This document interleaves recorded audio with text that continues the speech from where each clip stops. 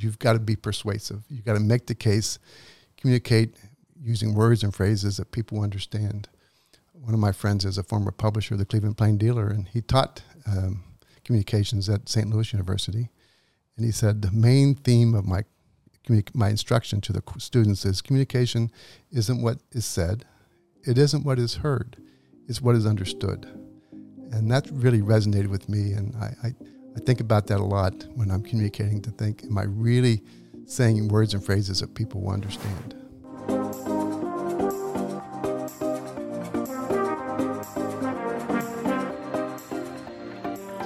Hey everyone, my name is Ethan DeLeon, and I'm here with our founder and CEO of Small Nation, Jason Duff. Today, we're honored to have the current chairman of the board for Jobs Ohio, Robert Smith, joining us. We want to welcome you to the Small Nation podcast, where we share some of the valuable lessons with what we have learned about entrepreneurship, real estate, economic development, and more.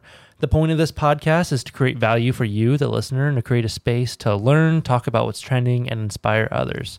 So Jason, why don't you introduce our guest for us? Well, it's my pleasure to have Bob Smith on today.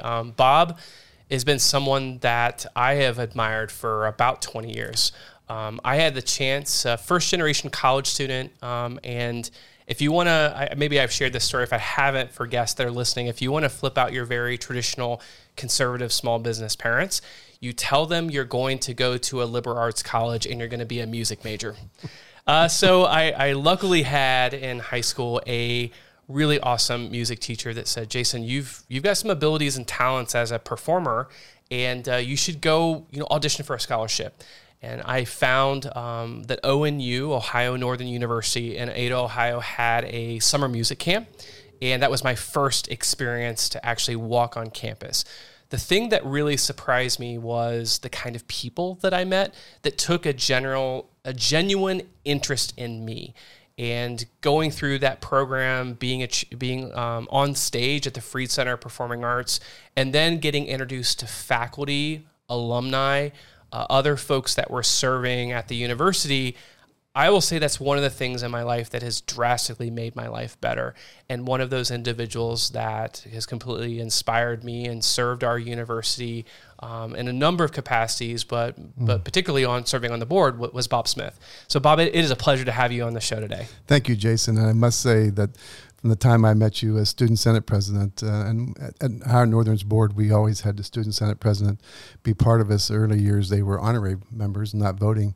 In later years, we changed the bylaws so that they were voting, and one of the people that helped inform us about the important voice that student leaders had was Jason. So he was someone dedicated, he demonstrated vision at an early age. Appreciate that, Bob. Thank you. No, it's the thing about education is that it comes in many different facets and parts of life. And not that higher education is the end-all be-all for everyone, but the chance to meet people that change your trajectory and change your life. Tell us a little about with your career and how you got started. How did it all begin? Well, I'm also from a small town, Cadiz, Ohio, in Harrison County. One of 6 kids. With a name like Bob Smith, it's kind of generic, but in a small town, I didn't know it was generic. I was proud to be named after my mother's brother and my father's brother. And so those names were important to me, significant. And it was only later in life where I realized that Bob Smith was pretty generic. But growing up in a small town really gives you a sense of community, gives you a sense of roots. When you walk through our uptown area in Cadiz, you recognize everybody. Everybody recognized you. It was kind of a helpful.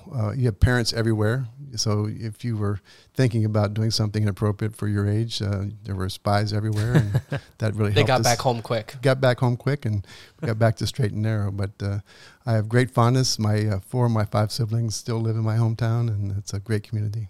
That's awesome. What is it about Cadiz and towns that are like it that you think make it a great place to live, to work, to grow a family, and maybe kind of speak to why have some of those towns been challenged? Well, they're great places to live and work because you have family, you have very close friends, and you have extended friends. So I believe that people like to live and work and where they know that people care about them, and they know that people nearby they care about. And small towns give you that opportunity. When I moved to Cleveland, I lived in other parts of the country out west. I lived in Denver, and I lived in a small town in eastern Utah. But small towns in Ohio, it's just, you have a sense of belonging, and it's something that really resonates. When I moved to Cleveland, I quickly got a sense of this is maybe a lot. It's a city, but it still had community, and there are different sub-communities, but it's quality of people around you that really matter.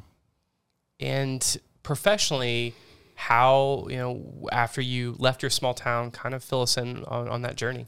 So I went to undergraduate at Ohio Northern University, as did you, and I went there because it was in a small town and it was a small university. I grew up, my high school class had 85 students in it. So I knew I wanted to go to a private school, and Northern demonstrated that every way.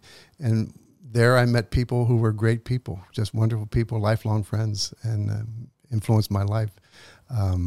The experience there probably I had more context and appreciation for the experience later in life. I lived out west for 5 years, and when we came back to Ohio, I wanted to reconnect with the folks at Ohio Northern, and it was then that I realized the lifelong friends I had that I met there, and the faculty members that were there. Roger Young, who I just saw recently, was my accounting professor, and reconnected, got involved in the advisory board of College of Business. And then a couple years into that, I was asked to join the board of directors there, board of trustees. So in serving, what does that mean to you when it comes to governance? And, for those that are listening, a lot of folks in towns may join a chamber of commerce. They may be interested in serving in some capacity for their church or a local nonprofit. What have you learned about service and the roles that you've had in serving organizations? What I've learned is that, quality of life is affected by the laws we live by, the elected officials we have, and public policy matters. And so I quickly kind of followed the footsteps of my father, who got involved as an elected official, to get involved in issues that needed attention. I was a small business owner. Small business owners, we clearly outnumber all businesses in terms of numbers, and we drive a lot of employment, but we didn't go to school to be small business owners, so there's a big learning curve around how to be effective and profitable. But I quickly learned that many times there are laws that really prohibit or inhibit growth, and having conversations with elected officials to help them understand what rules and regulations they were having that had the opposite effect of what they hoped for. And that got me involved in helping people get elected that were bright people, capable, and had greater good in mind. And it's just been a wonderful journey. I've got to meet some wonderful elected officials. I've been, I think, appointed to public positions by, I think, 4 or 5 different governors in Ohio, and both parties. I just think, especially in Northeast Ohio, it's not as Republican as the rest of Ohio. And I've had to tell some of my Republican friends that, in Northeast Ohio, we have to work with elected officials we have. And so when we care about a public policy, we need to be effective in our communication and have relationships that give us hope for, better public policy.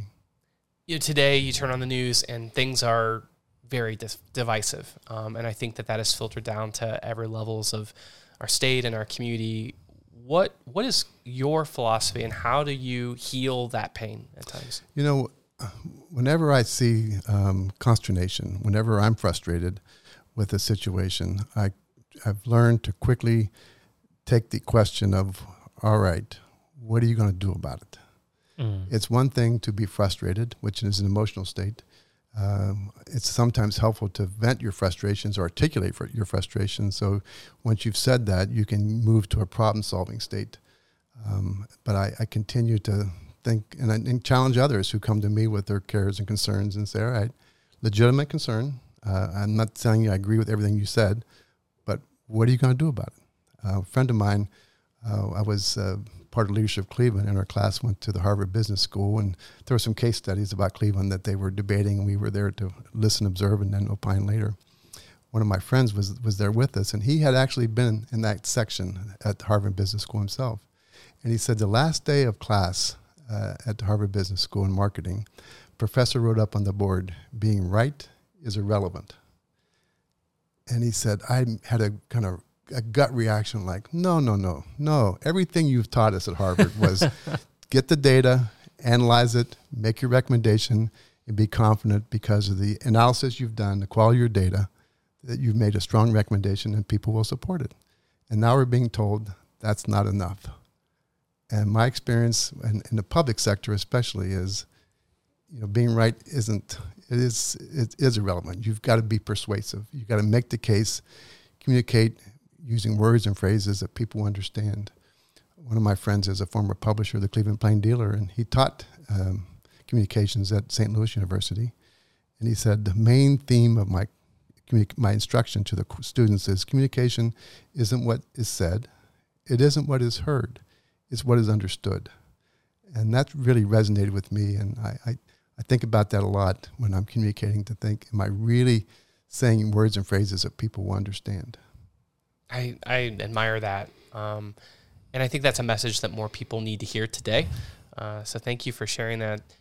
Thinking about towns, and I know part of your professional background is a lot of businesses you run into have a tough time raising capital, and being able to get access to money, or people, maybe just even the education of learning about how to make money work for you.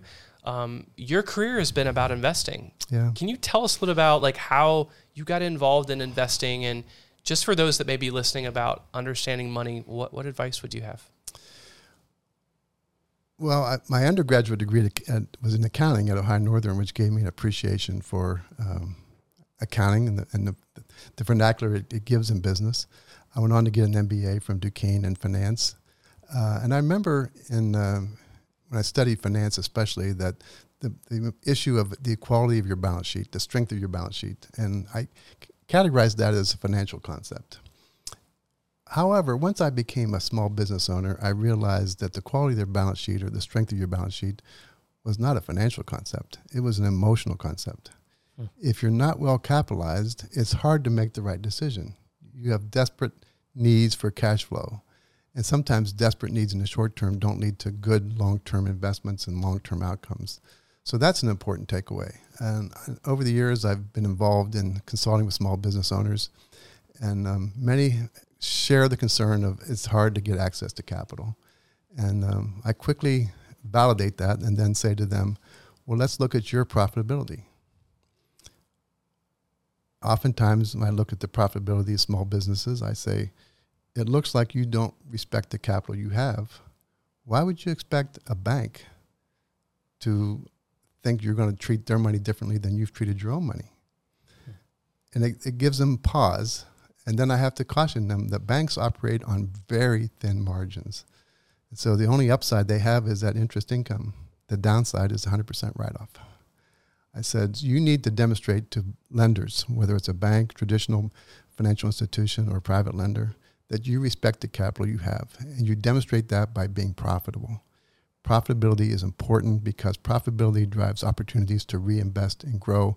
And growth means opportunities to hire people and train people and expand the economy. And the whole capitalistic system works on that. Some folks, and I think this is a narrative that sometimes gets misused, but think that money is bad. What's your opinion about that? Money is a vehicle to accomplish greater goals, greater good. I think about the cycle of investing in a business for a better outcome. When we make investments at Jobs Ohio, we're making investments in companies that will add to payroll in Ohio. It's all on our return on investment concept. Money is the metric we used. Money isn't good or bad. It's just a vehicle that is used to make sure we're making progress or provide evidence that we're not. Talk to us a little bit about Jobs Ohio and what makes it special, and how is it different from what other states are doing? Well, it's a private nonprofit corporation. Mm-hmm. So it has a separate funding stream. Many people assume that the money Jobs Ohio uses for grants is taxpayer money, and the truth is it's not. Jobs Ohio was able to issue bonds. Those bonds created a pool of money that we turned around and gave, paid the state for the liquor franchise for a 25-year lease. And it's the profits on the liquor franchise that provide the monies for the grants, the money for our pay the debt service on the bonds. It's the money for our payroll for our staff. It's unique in that because it's private, we have little more flexibility than the public entities have in terms of confidentiality. So when businesses are expanding or thinking about relocating, there's a significant amount of confidentiality that's involved, and before they're ready to go public. Jobs Ohio gives those businesses an opportunity to explore opportunities for assistance, knowing that their information is private, confidential, until the point of a decision to make a grant is made. And those companies know that once we make a grant decision, it becomes public knowledge. But they can then, more importantly, share with us ahead of time what their strategies are and let us use the talent we have. We've got industry experts on our staff that know industries, know best practices, and help them figure out how to navigate the dollars we provide, the dollars that state might provide or local entities provide, that really positions us uniquely. The strength of Jobs Ohio became most apparent in the last couple of years. First, in the pandemic, when state budgets got hit because of the shutdown of the economies across the country, state budgets out of necessity had to cut economic development dollars.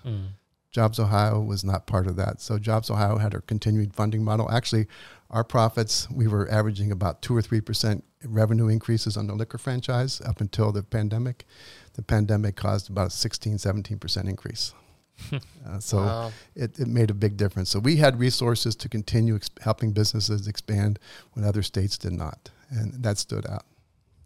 What I love about your perspective and being here in Bellefontaine today is that you have an investing background and experience, community engagement, with university, background, and then also from, state level and appointed public positions.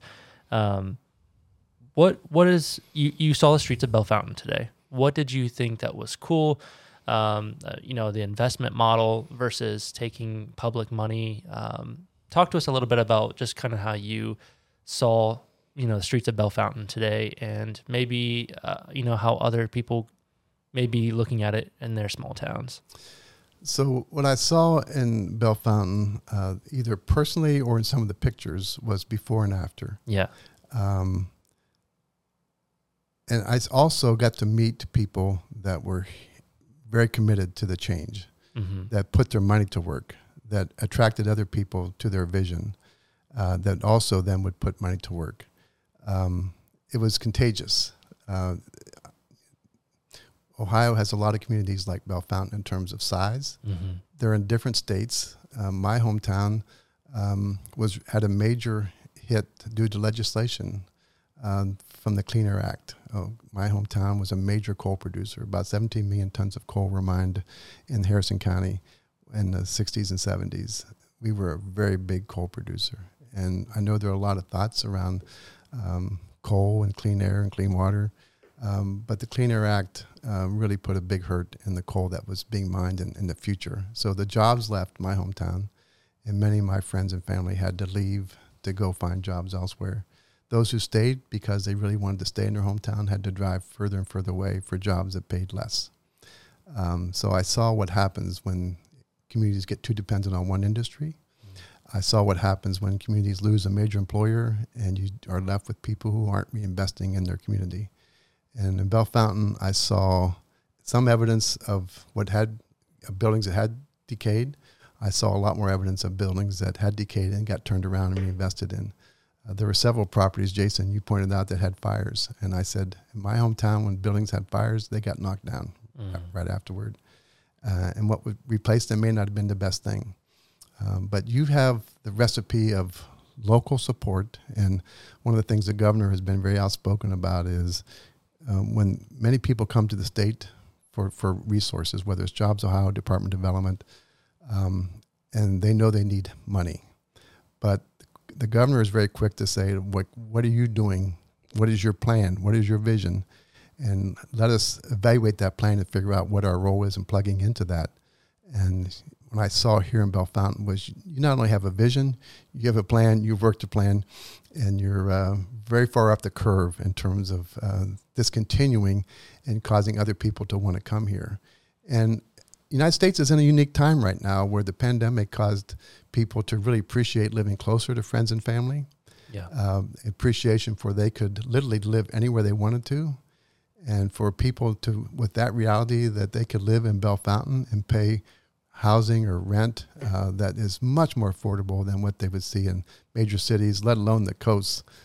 It should provide opportunities for people to say, wow, I can have my West Coast job that pays West Coast salaries and live in a community like Bellefontaine that has community. It has all the amenities in terms of a small town and proximity to a major city like Columbus that's growing and prospering. It's the best of all worlds.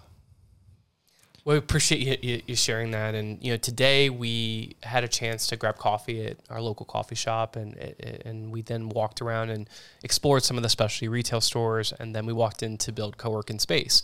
And, I think Bob kind of lit up with that, saying that, there is a need for these shared office spaces in tiny little towns peppered all around the state and all around the country.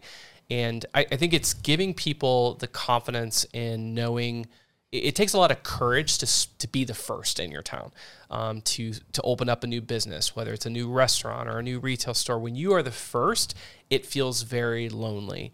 And I think, what I appreciate about partners like Jobs Ohio, and he mentioned that the technical assistance, the training, the access to professionals that can support you, that is something that's very special about what we do in Ohio that doesn't happen in other states. Yeah. But I maybe you can speak to that. What does it mean to have the courage to sometimes, leading today, and leading means a lot of things, but let's just maybe say you want to do something to take back your town. How do you have the courage to take that first step to do that? As you were talking about that, it reminded me of a couple of former professors at Ohio Northern who were married. Chips and Mina. Chips was an accounting professor. Mina was an economics professor. Let me tell you, my freshman year, I had her as my accounting professor. She not only was very direct and real, because she's a very direct and bold person, but she had this thing that she would call the squish, that I think, the only thing I can describe it was like some kind of like stuffed animal, like koosh ball thing. And what she would do is she would throw it to you as a student, which kept everyone on their toes to know when you're going to get it, you better be paying attention to the content in the book and actually have an answer. But yeah. So I mentioned Chips and Mina because they grew up in India. And this gets into a fundamental tenet of investing is deferred gratification. You deploy money now, you take risk of passing on opportunities for a greater outcome. Yeah. And so we were talking about, growing up in a sex society like India. And she said, we were fortunate to grow in the elite class in India, but we were taught at a young age the importance of deferred gratification. It meant that education was everything. It was going to distinguish us to continue performing at the level necessary in our elite class. And we had to, and it's a hard thing for young children to understand. You think about 2 and 3 year olds and everything is me, me, me. And it's only when they get siblings where they learn the benefit of letting go and sharing and getting satisfaction out of seeing other people around them happy. Investing has that core tenet to it. And I think, Jason, you've demonstrated that it's the confidence of your vision that lets you deploy time and talent to drive that. And I will share another analogy that I heard from Larry Dolan, the owner of the Cleveland Guardians, now formerly Cleveland Indians. We were talking about making a change in the structure of an entity in Northeast Ohio, and he was on the board and I was chair. And we were explaining where we were and where we were going to. And he said, Bob, it sounds like a good idea, but it also sounds like my memory of the first time trying to go across monkey bars. That in order for me to have the experience that I saw other children have, I realized I was going to have to let go of where I was and be suspended momentarily in midair before I could grab the next monkey bar. And he said the first few times through it, my parents held me so that as I let go, they grabbed me so I didn't fall, and I grabbed the next bar. And as I accelerated that, I had the confidence to really let go, be suspended, and grab the next bar. He said, I share that so that when you're talking about change, introducing change to an organization, the clearer you can make that picture that will cause people to let go of where they are, the sooner they will have confidence to grab on to the next monkey bar and take the risk to be suspended, deferred gratification. Wow. I love that. Isn't that a great analogy? It's true. It's very true. So, as you think about that and help us fill in the gap, so tell us about your investment practice And what are some of the things that you're most proud of as you were building that business and the results that you're able to create? What I'm most proud is the impact we've had on families. We have our client base was built on what I call the millionaire next door. People who had accumulated wealth, got to a point where they didn't want to depend on their own expertise or those of a particular broker or friend or whatever to make their financial decisions, because this money was necessary to fund their retirement, fund their education for their children. And so there was a need for trusting somebody to help them get the outcome that they wanted. And it's been gratifying because the number of families, and it's especially obvious when I attend funerals of clients and their children go out of their way to thank us for the impact we had on their parents' lives, the state that their family had built up and were able to pass on to them, and the quality of life their family lived. It's amazing I look back at clients we've had 25, 30 years and realize they came to us with maybe a couple $1 million. 20 years later, they have withdrawn $20 million or $2 million, and they still have $2 million. Mm-hmm. And so that is very gratifying, and it shows me that investing works. You can have the best of all worlds if you're willing to take that suspense in time when you're not sure what the next thing is. But clients have learned to trust us as they get to a point in life where they have to live on their savings. I always say great savers are not good spenders. And so people will be aggressive in accumulating savings for retirement when they get to the point of not working and not having any money coming in. So it's like you put cookies in a cookie jar for the rainy day, and the rainy day comes and you say, I don't want to take them out because once I take them out, they can go away. And our role is to make sure people know there's enough there that they can afford the lifestyle that they have, and they continue increasing because of the work we've done together. I love that. You know, you turn on pick up the Wall Street Journal today, and there's a lot of uncertainty out there. And I imagine this isn't the first time that you've heard the gloom and doom stories of the future. How do you speak to clients today, and through some of these changes, where do you see opportunity? Well, from the capital markets of the public securities stock market, I always think about there's a concept around, it's called Mr. Market. And the whole concept is the market is there to serve you, not to guide you. And as common sense as that sounds, too often we find ourselves kind of taking a shortcut to say the market is telling us this. No, keep in mind the market has to buy when you must or think you must sell, and the market has to sell when you think you want to buy. So if you rely on that to guide you, you're reacting. You're believing in a reaction to something. Successful investors look at dips in the market as buying opportunities for good reason. It means securities are now underpriced. There's a traditional pattern that happens when there's a shock to the economy. So this past year, 12 months, we've had shocks. We've had inflation pop up, and initially the Fed officials and many leading experts thought it was transitional, transitional wouldn't be sustainable. And then the Russian invasion in Ukraine happened together, created a shock. And the supply chains coming out of the pandemic was another element to that said, you know what, this inflation thing is going to be around longer than we think. But my point is around when you see capital markets get shocked because of news that wasn't predictable per se, then the market will go down somewhat predictable amounts, 20, 30, 40%. We went down 50% in the financial crisis in 08, 09. But go back through the history of shocks, whether it's Pearl Harbor, Watergate, things of major consequence. There's a pattern of recovery that happens in 3 months, 6 months, 12 months, 18 months later. That's pretty predictable. So I always say each time there's a shock, that instinct of it's different this time is real. It is, the circumstances are different. Mm-hmm. The market's reaction is pretty predictable. And I just say you earn premium returns in equities because being willing to trust the future results be better. And that is all based on our capitalistic system where people can take money and invest it in a way that creates more money, and along the way it creates jobs for people and drives an economy around it. So it's a beautiful thing, but it means we go through periods like we have now where the market goes down 20% from what it was 6 months ago. Interest rates going up, for a big part of my life, I have never been used to or recognized interest rates above 6%. But looking back at the charts through history, the experience that I've had is not reflective of history. How do you speak to a business owner that said, I'm really been wanting to start this business. I'm seeing interest rates going up. Should I just continue to put it on hold or should I do it? The better your business plan, the more conviction you should have to do it. My experience with interest rates goes back to the 60s and 70s.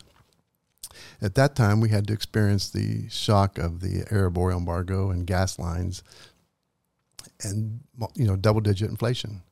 It was shocking. I mean, it affected the bond market for like 30, 40 years. There was a major inflation of premium. So interest rates were a lot higher than they normally would be. Normally, you would expect interest rates on a 10-year bond to be like 1.5% more than inflation. And for many, many years, it was 2.5%, 3% more. That was a real, what we called inflation premium, which means expectations continue to be higher than the actual inflation rate. And that went on until about a year and a half ago. And then interest rates started back up again. But what the Fed action did coming out of the financial crisis was critical to get the economy back on its feet, to restore confidence and our economy to grow. But it drove interest rates to an unrealistic, unsustainable level, almost zero. And now we're getting back to some normalcy. And my point is that's a good thing.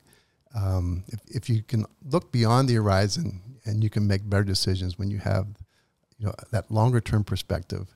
And that's getting back to the strength of the balance sheet. If you are well capitalized, if you have money, rainy day money, people will say have 3 months, 6 months of money in your checking account to pay your bills for the next 6 months. You can afford then to look longer term and take that risk it's appropriate to get the results you're hoping for. But the quality of your planning, and many people try to make plans perfect. And I always say a good plan is better than a perfect plan. It's the commitment to planning and updating your plans regularly that make a difference. Time and again, the evidence shows that businesses that plan have better outcomes. I think that basis of financial stability, a lot of businesses that we connect with, they may be looking for someone just to help write the plan. And, one of the organizations in Ohio and even around the country that does a lot of work are the small business development centers. And you'll find that in many regions of the state, there is an SBDC office. And a lot of those advisors and coaches, if you're not familiar with creating a business plan, can be a great resource to do that. Because when you have a plan, and I think it was what Bob was sharing earlier, being able to present your plan in front of a bank, it makes it a lot easier to get that banker to say yes to your loan, or private money investor, really anyone that you're pitching, when you've kind of got an idea for, if I'm going to ask and use this capital, how I'm going to be able to repay it back. If you're a first-time business owner or about to be a first-time business owner, the sooner you recognize the opportunity to ask for help and to appreciate that other small business owners are there to help. They will look at you and remember when they were in that situation and think, if I'd only asked for help sooner, I would have had access to expertise sooner.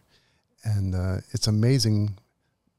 It's been amazing to me that when I make myself vulnerable and find people whose judgment I've come to trust and admire and take the risk of asking them for advice, it's all worth the vulnerability because what they tell me is something that I can write down and it just stays with me forever. So being willing to know what you don't know, to find people who've been through that.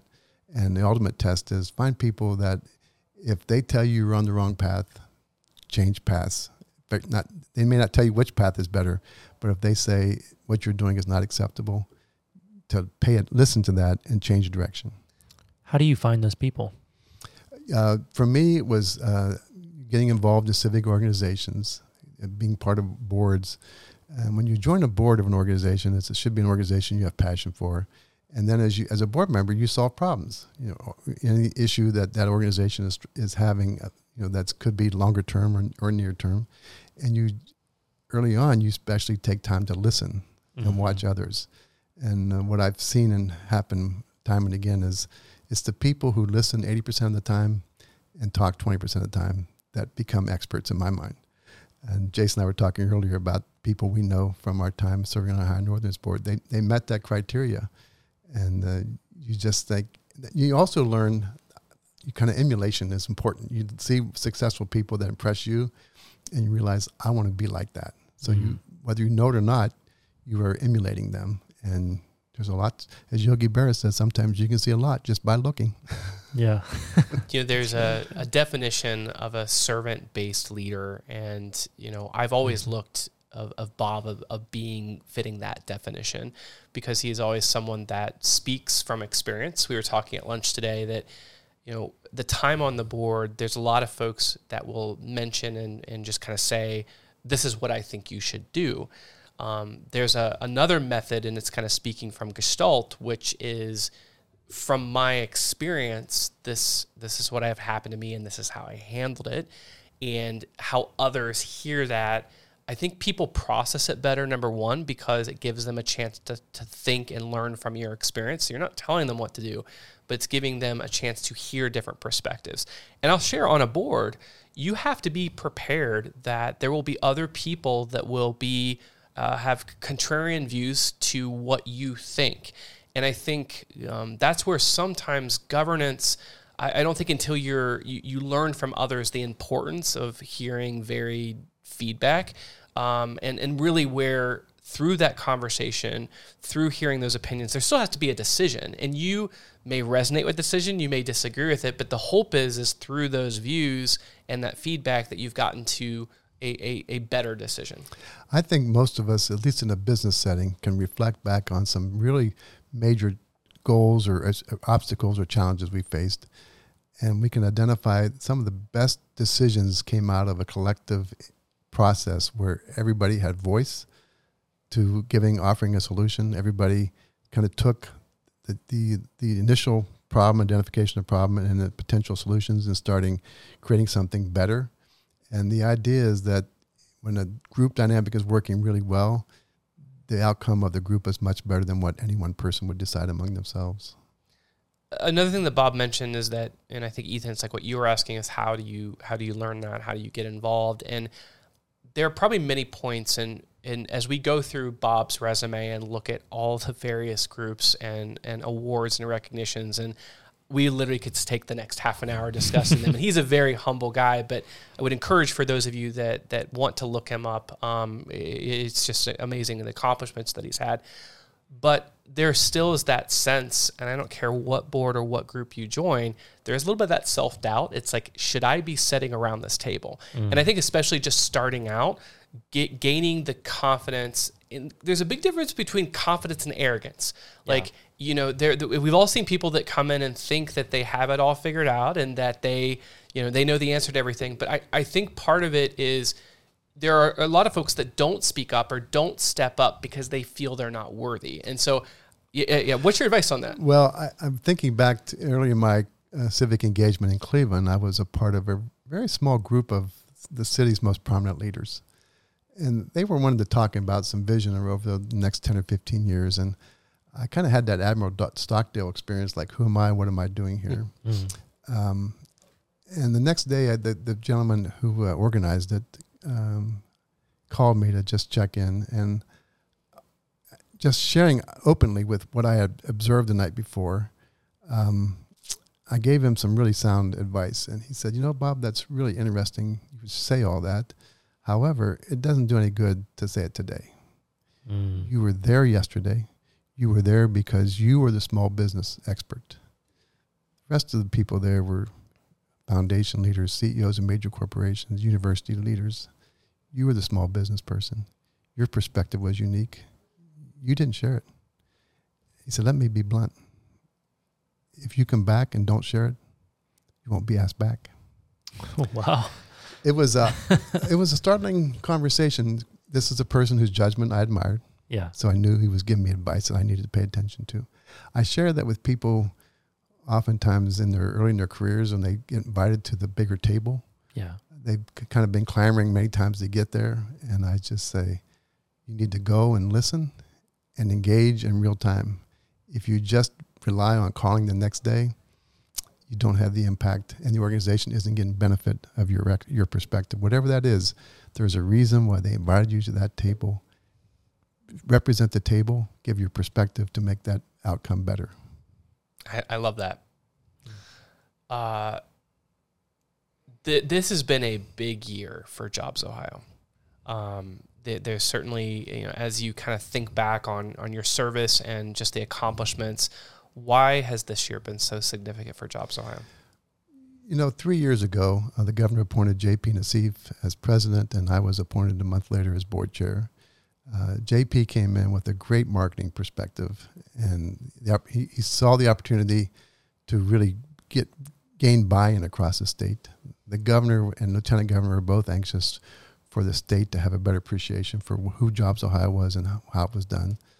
So JP and the management team went on a listening tour across the state to give small communities, large cities, opportunities to share their hopes and fears and what role Jobs Ohio can play. Fast forward to May of last year, we got a call from a city councilwoman in Lorain, Ohio, who had a contact in Intel that Intel announced they were going to be making a major expansion. They had identified 3 or 4 states they wanted to, had considered they were going to be focused on to ask for proposals. And because of this councilwoman's call in, we were given the opportunity in Ohio to become part of that group of states. And from the time that we started interacting with Intel, we kept finding a way to get to yes. Fast forward to the decision, the day after the announcement was made, the day of the announcement, the governor hosted the CEO at the governor's residence, and the lieutenant governor asked us, Larry, so why Ohio? And he said, because Ohio stayed united. Team Ohio, economic development people from the Department of Development to Jobs Ohio to county commissioners, township trustees, any other organization that we engaged with to get to where we are, you all made Intel feel like we were the center of the universe and you were going to solve our problems. And it gave us confidence that this is where we wanted to grow and expand. So it has been a very special time. It's provided the opportunities for other companies to realize what we did with Intel was significant. Intel has demonstrated that Ohio knows what it's doing, and so that business model we talked about early in this conversation has proven it's a very effective model and it's working. And so our pipeline of opportunities is bigger than it's ever been by multiples. So we have a lot of confidence in what our future is. The demands for what we are doing are growing, and so it's a very exciting time. But we need to do it so it works for all of Ohio. We have an initiative that we referenced earlier around smaller communities in Ohio to think about what programs could be put in place that would be catalytical for them. Because if we can be catalytical, then other development comes around it. Whereas when we do big projects like Intel, the evidence of what's going to happen, Intel's willingness to tell us what their plans are, commitment, it's everything we do in those big projects is return on investment. The company says, we will provide this many dollars. And when they show evidence of that, they get the grant dollars. They get reimbursed. So that is unique and something that we want to make sure it's available to all of Ohio. Can you unpack that really quick? I mean, we have several economic development directors, here on the podcast as well, and obviously Intel is a big, topic about that. But what role do you think that these smaller towns should identify and so that they're walking in that role? Well, there's a couple of things. One answer I have is around Intel specific, and the rest is the next call. Sure. For land, for sites. So Intel, to meet the job requirement they have, that they get the workers they have, we need all of Ohio to be doing what they can. That means economic development organizations. It means colleges, universities, community colleges, vocational schools. Those jobs are diverse. They are well-paying jobs, but we need to. There's too much of a divide between business and our universities and colleges. When we were working with Sherwin-Williams to expand, to help them, convince them to stay in Cleveland and build their new headquarters, one of the main concerns they had was to increase the availability of their workforce, especially chemical engineers. And so the governor heard that directly and convened, actually called 6 university presidents quickly and asked them to get back to him within a week of what all they were doing currently with Sherwin-Williams. And there was a lot more going on that we knew, was a lot more that Sherwin-Williams appreciated, but it just hadn't been celebrated. But as a result of that, there'll be an employee at Sherwin-Williams that works for Jobs Ohio to be the bridge between Sherwin-Williams HR and our universities, because they just have different, they speak a different language, they have a different idea of what success looks like, and the state of Ohio needs that bridge to be completed for us to really get the workforce that we need. Yeah, that's really good, because that's another, I mean, as you could probably imagine, topic that we're having with a lot of these individuals. And that was going to be one of my questions is, how do you face economic development and inviting these big businesses to come in and get all excited for it, but then we can't supply it with, the people. And so... Well, we have confidence that because of our educational system, yeah, I think Ohio is uniquely positioned because of the number of schools we have, the quality, and our belief is that if we increase our retention rate of our college graduates who stay in Ohio from what currently we're experiencing, about 3 or 4%, we'll have all the workforce we need. Really? But we need to be intentional to change that outcome. Ohio currently is a net importer of college students because of the quality of institutions we have. Yeah. So we have a lot more coming into Ohio than other states, but we're not keeping enough of those. So we're losing many of those students who come to Ohio. They go back to where they came from or go to a different area, different state. And we're losing some of our own residents. And we're trying to convince our communities to be intentional about retaining your people. So it all is community-based. That's why small towns play an active role. As many of us have learned that we may want to explore, living somewhere beyond where we grew up. And likely around the time of our first children, we feel like a need to get back to our families and connect and have a support system. We want to do more to keep our citizens here in Ohio and let them live and work around their families and friends. And again, the pandemic has shown, as we all became vulnerable during the pandemic, it really reinforced that need to be close to friends and family and community. Yeah, thank you for sharing. What are you most proud of as you reflect back, on your professional experience, the service that you've had with a number of the organizations that you've mentioned? What, I guess for you, what are you most proud of, Bob? I guess I'm proudest of the opportunities I've had, the challenges I've been asked to step into. I'm proudest of relationships I've built, the solutions I've been a part of with others. Someone said, what would you do differently? And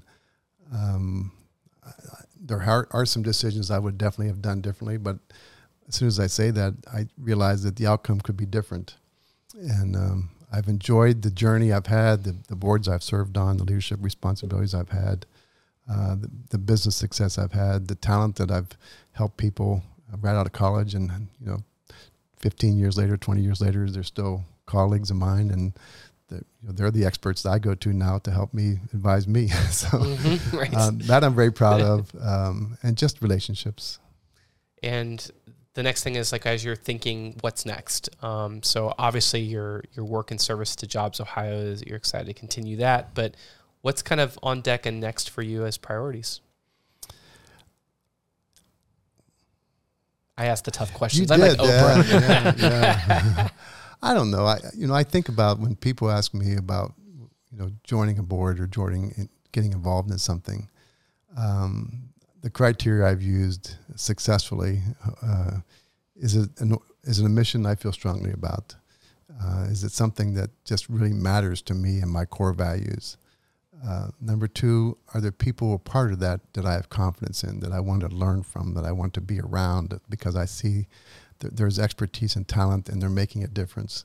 And then the ultimate test I use is if I was asked to join this board and fast forward 3 months from now and they called me on a Thursday afternoon and said, can you be 8 o'clock tomorrow morning? Knowing that I have other commitments, would I really work my calendar to accommodate them? If I don't get 3 yeses, then I just think it's not something I really should pursue at this time, because my tendency is to accept more than maybe I should. But I've often encouraged many people who think they're taking on too much, that I said, many of the achievements I have came about because being willing to take on more than maybe I should have, and just being willing to think big and take on more than what somebody else might think is reasonable. I love that. Bob, I think that's a great place to close the segment there. Thank you so much for sharing with us today. It's just been such a pleasure having you on. Oh, thanks, Jason. Thanks, Ethan. This has been a great experience. Yeah, absolutely. Where can people find you if they want to keep up what's happening with you or Jobs Ohio? Well, my business is Cerity Partners, C-E-R-I-T-Y. It's the Cerity of sincerity. So you can reach me at bsmith@sinceritypartners.com. Jobs Ohio, people know how to get a hold of me. So either one of those. And you're on LinkedIn. Right? I'm on LinkedIn, absolutely. Robert C. Smith. Awesome. Very cool. So at the end of these episodes, usually we invite Jason to give just like a quick golden nugget before we close out. So Jason, do you have something for us today? I think the thing that Bob shared that just resonates with me a lot that I think listeners would appreciate is having the confidence to speak up there in the moment that you're at.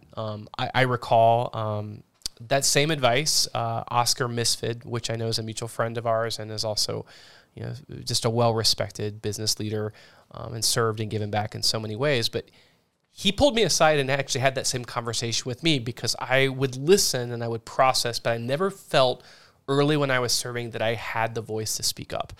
And I would always go to him after meeting was like, this is my feeling about this and this. And he stopped me, he paused me and said they gave the same advice that was given to Bob. And I think we have to teach that and give people confidence that the value that their perspective, that their background, their unique experience brings, it matters. So those of you that are passionate or have an idea or a thought, get in front of other people and have the confidence to share it because it matters. There you go. You heard it here first, folks. All right. Well, thank you everyone for tuning in and checking out the Small Nation podcast. And you can find us anywhere that you listen to your podcast, including Spotify, Apple Podcasts, and even the Small Nation YouTube channel. I hope you're able to pull some value from that conversation, and we hope to see you for the next one. If you enjoyed it, be sure to leave a like, comment, or a 5-star review to help more people to discover this podcast. Stay tuned to Small Nation on social media to keep up with all the cool projects that are happening here. And until next time, this is Ethan with the Small Nation podcast signing off. Thanks, guys.